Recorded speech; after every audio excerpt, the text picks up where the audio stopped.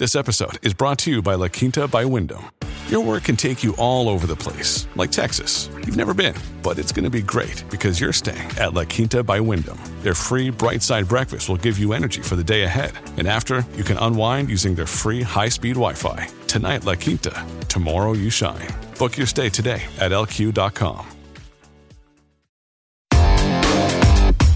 Big stories, big guests, the big picture.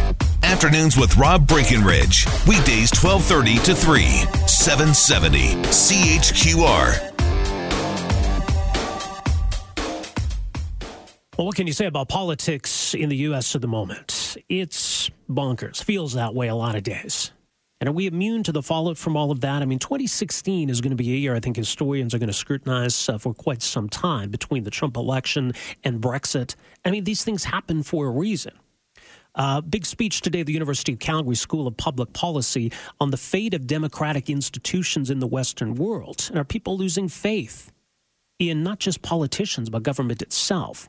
Speaking to all of this is none other than David Frum, senior editor at The Atlantic, former speechwriter and special assistant to President George W. Bush, and is author of the forthcoming book, Trumpocracy, The Corruption of the American Republic. David Frum, just ahead of his speech, joins us here on the line this afternoon. So, David, and we talk about all of these monumental political shifts in 2016. So what do you see as the fallout here in 2017? Well, in 2017, we are seeing dangerous changes happening across the democratic world. Many of them in the smaller democracies of Europe that get less attention, places like Hungary and Poland, Slovenia and Slovakia. But we have a global crisis that is caused by the slowdown in the world economy, the aging of the baby boomers, the stresses of increasing ethnic diversity. And we're seeing the rise everywhere, on the one hand, of authoritarian populists like the National Front in France and Donald Trump, and then on the other hand, some pretty extreme left-wing parties that, in their own way, are presenting another challenge to democracy. I think some people look at this as maybe the window on whatever happened in 2016 has closed. And you look at Trump's own poll numbers, his job approval rating is very low.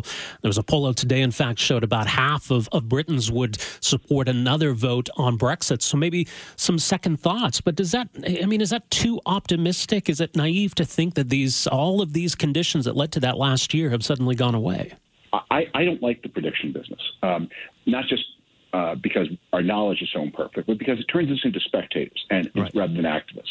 So there are hopeful signs all around us, and I end my forthcoming book with a description of the reasons for some hope for the United States and for the world.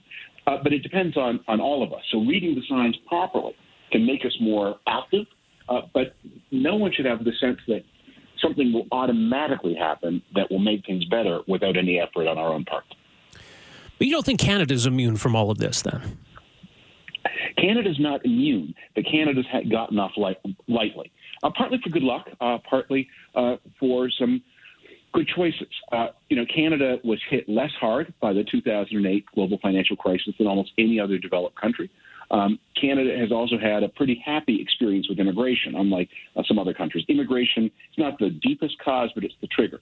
So Canada takes immigrants from many different places, so there isn't like one alternative language as there is in the United States. The immigrants to Canada tend to be quite highly skilled, so they don't stress finances the way immigrants to the United States and Sweden and Germany have done. And Canada's never had much problem with extremist ideology among its immigrants. So it's been a happier experience.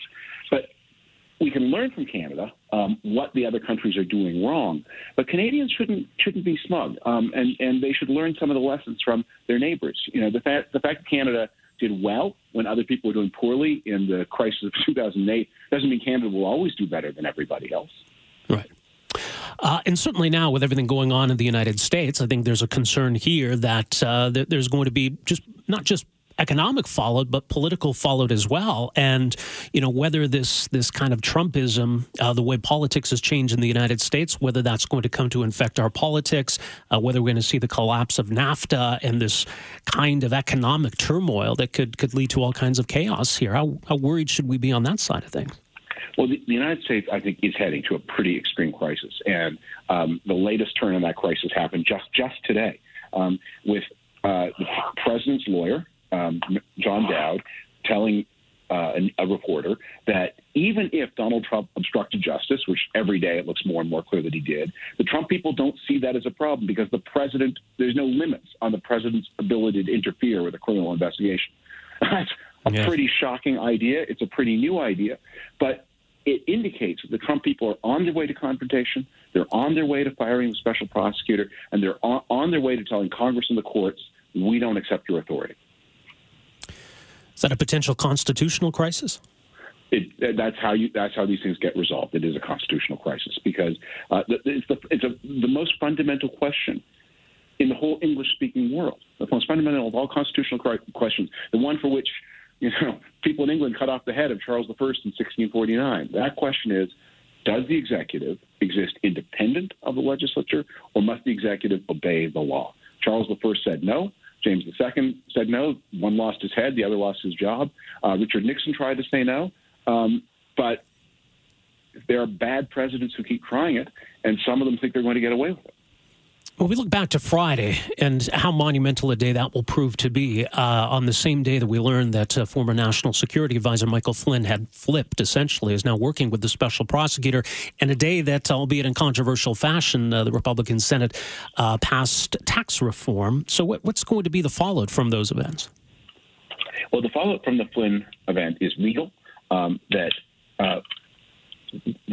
big question about Flynn's admission is this: why did he lie to the FBI? The Trump story is, we were having conversations with the Russians, and we were having diplomacy with the Russians, and there's some rules that suggest that you shouldn't do that on your way into the administration, and so maybe he was trying to cover that up. That's obviously preposterous. It happens as the Trump people say. It happens all the time that new administrations have diplomatic contacts. Nobody would think that was wrong. The reason Flynn lied was that the Russians had helped Donald Trump win the election. Barack Obama had then applied some sanctions to the Russians before he went out of office, and the Trump people were trying to tell the Russians, don't worry, the minute we get in, those sanctions are coming off. You just keep quiet. We want to do a deal with you to thank you for your help electing us. That is the outline of the story. We don't know all the details, but it's maybe the biggest scandal in American political history, and that was the thing that Michael Flynn lied to conceal. Well, that seems to be the common theme through all of this, that George Papadopoulos lied and Mike Flynn has lied, and there was lying about the meeting that occurred involving Trump Jr. and Manafort and this Russian individual, all kinds of lies about that and what that meeting was about. If there was nothing going on here, David, why is there just lie after lie after lie? They especially lie to conceal their contacts with the Russians because they know how radioactive that is. Look, this is not like talking to the Chinese. It's not like talking to the Japanese. It's not like talking to the Germans or the Israelis or the British or the Canadians or anybody like that. These contacts with the Russians are so explosive because the Russians were intervening in the American election to hurt Hillary Clinton and Donald Trump. Everybody can see the quid. That's the Russian interference to help Donald Trump. Everybody can see the quo. That's all the compliments Donald Trump has given Vladimir Putin and all the efforts that Donald Trump and his team have made to lift the sanctions off Russia. The big missing piece is the pro. We see the quid, we see the quo. Is there a pro? And the pro is what they are lying to conceal. And once you have a quid, once you have a quo, and then you add the pro, that's when this becomes a story of selling your country to a foreign adversary to gain power for yourself. Well, can the Republican Party survive all of this? Because either way, it doesn't look like it ends well. If they try to stand by Donald Trump through all of this, how much worse do things get? If they abandon him and there's a civil war within the party, that doesn't bode well either. Yeah, the Republicans they don't have a lot of good choices here, the congressional Republicans. But, the thing about deals with the devil, as we learn in popular literature, is that the devil doesn't keep them. You sell your soul to get something, and the devil plays a trick on you, and he doesn't even deliver the thing for which you sold your soul. And that's what Republicans are finding. They made a devil's bargain with Donald Trump. Of course he's not going to keep it. Do you distinguish, David, by the way, when we look at the state of the Republican Party today, and of course you've been a strong voice within the Republican Party and for conservatism in many respects, but I mean, has politics changed? Have you changed? Where are we at today? Well, politics in the United States have certainly changed. I became politically active in the early 1980s, knocked on doors for Ronald Reagan. We had a set of problems at that time: inflation, the Cold War, the challenge in the Soviet Union, very high crime. People forget that now, but terrible crime wave in the United States. And the conservative message had answers to this. They knew how to control the inflation. They knew how to get crime under control. They had a plan for winning the Soviet Union.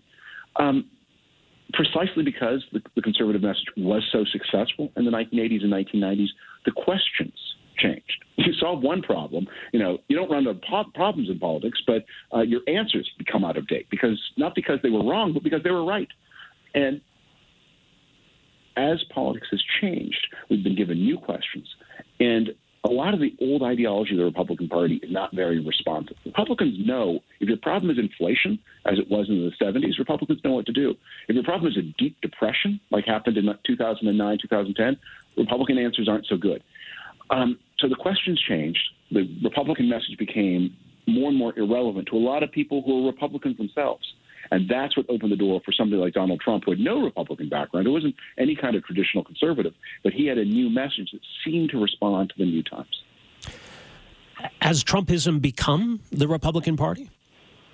Well, we're having the almightiest fight about that, and that's certainly something I'm involved in. That's one of the reasons the Senate race in Alabama that people are paying attention to is so important. The idea that you have a highly credibly accused child molester who is on his way who won the Republican nomination for United States Senate and is on his way to winning the special election entirely on December 12th and becoming a United States Senator, and who's got the nerve to be running on a tough-on-crime platform as if child molestation isn't a crime. We live in a very different kind of world. Donald Trump just endorsed him today.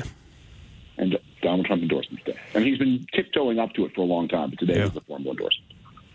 Well, interesting times, as they say. Much more is mentioned at the newly launched website, davidfrum.com. The book is out in January. It's called Trumpocracy, The Corruption of the American Republic. And David, all the best with the speech this afternoon. Welcome to Calgary, and thanks so much for making some time for us here. Really appreciate this.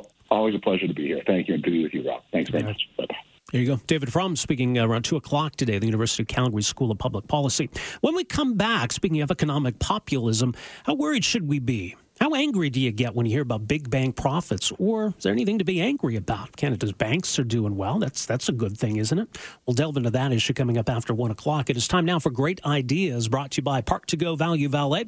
No need to search for an empty parking spot with door-to-door drop-and-go valet service. Reserve and save at park2go.ca. Afternoons with Rob Breckenridge, starting at 12:30 on News Talk 770 Calgary.